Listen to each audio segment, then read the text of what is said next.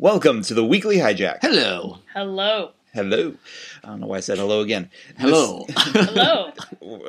Yes.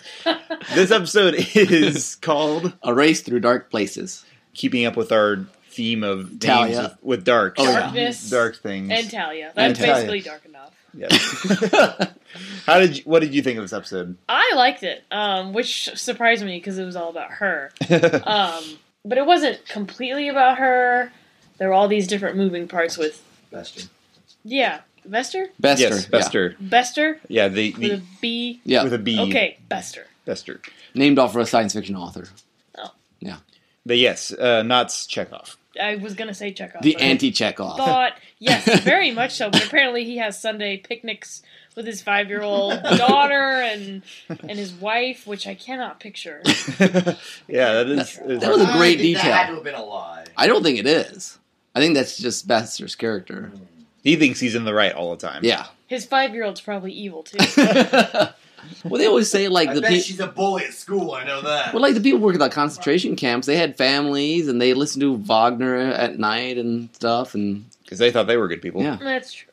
You know, in a previous episode, Zach, you had wondered if the last episode was maybe out of place or something. I think I did read somewhere that this one was originally supposed to be before the last one, but it got flip-flopped because, well, I thought I read that they needed more time to finish effects, but there weren't a whole lot of effects Yeah, in it doesn't this make one. any Really, sense. there was maybe there was a when the Psychor ship came in. That was a big. Yeah, or maybe Right. like the gun battle. I'm not sure. I didn't quite understand it, but I mean, it didn't make a Other huge than matter difference. I mean, the only thing you could Yeah. really say is Talia seemed a little more reluctant at first, whereas in the last episode she was like, "Oh no, the core freaks me out." Yeah, Yeah. yeah. It was Yeah. very.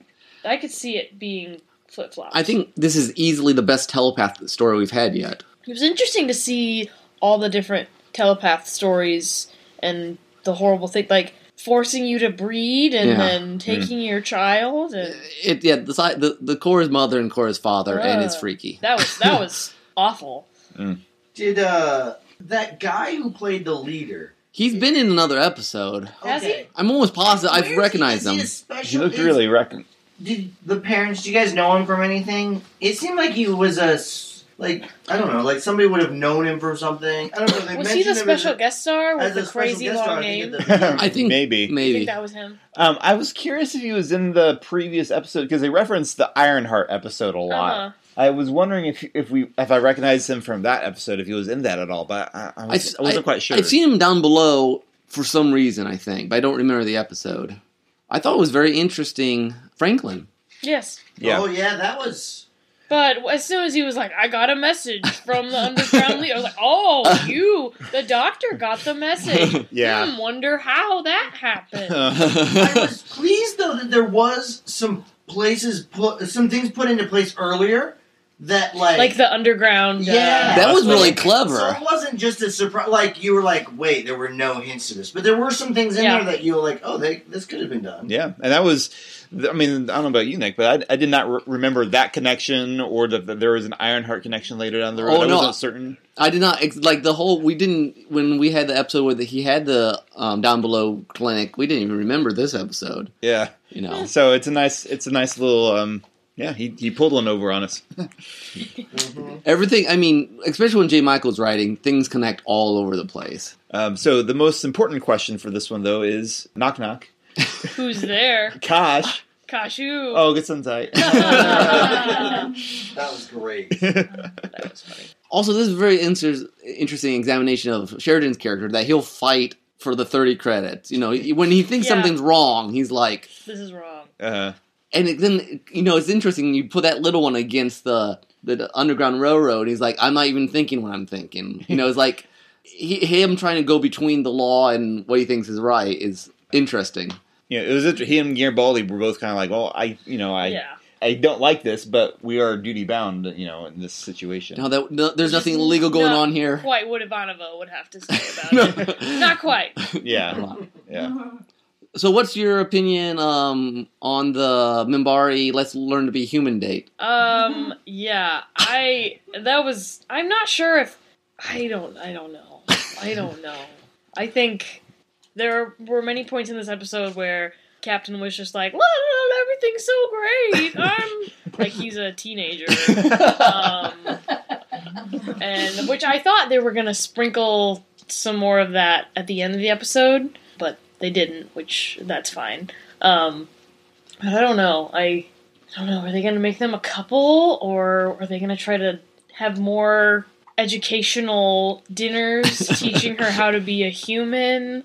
I don't know. It's an interesting subplot for sure. Yeah. Yes. The Mira Furlan, is that her name? Yes, Mira Furlan. She does a great job of Delenn. I mean, she has just that kind of like otherworldly, but not quite. You know, it's very different than your crazy French lady. Yes, very different. Very different. Yes.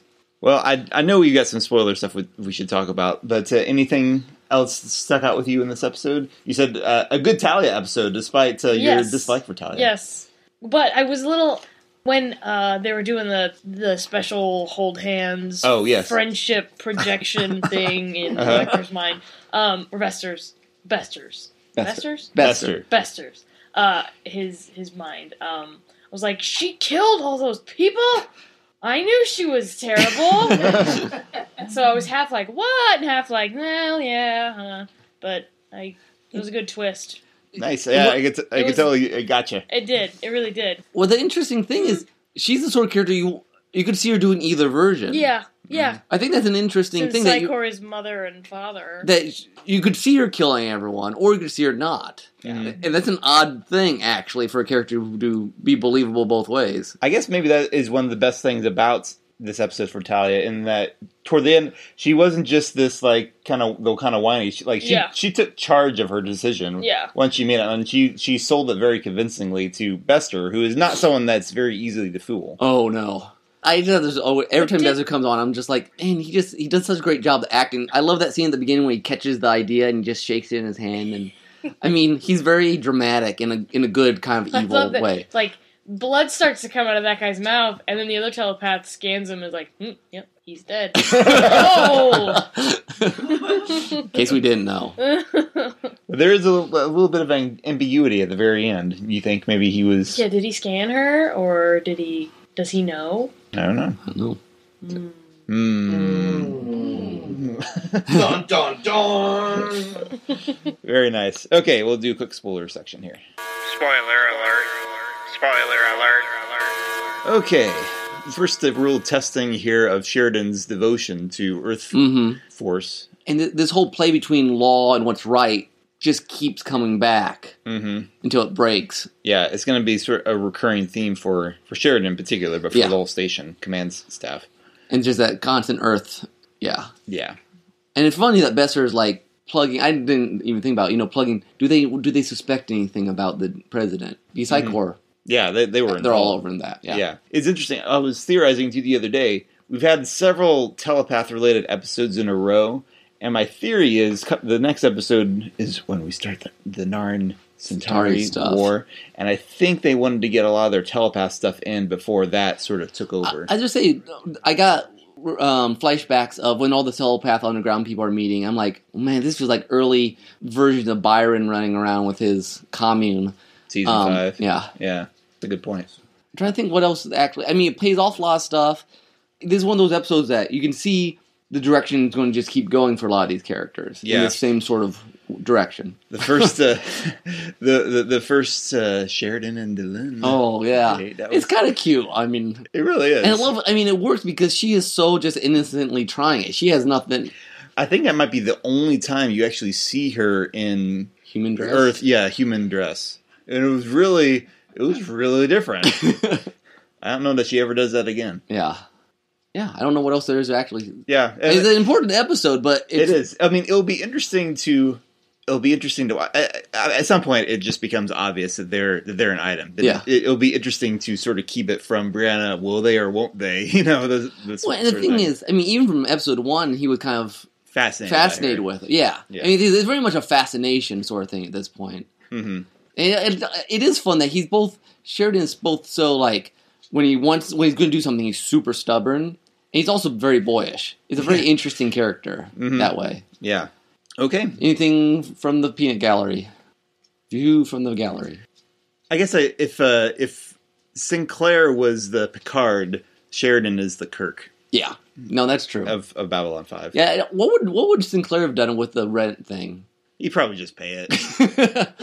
Yeah, probably, yeah. Like, oh, well, I don't like it, but I guess we're going to have to do it. You just want to keep the pieces best as possible. So, okay. Anyway, thanks for listening to the Weekly Hijack. Be sure to tune in at derailedtrainsofthought.blogspot.com.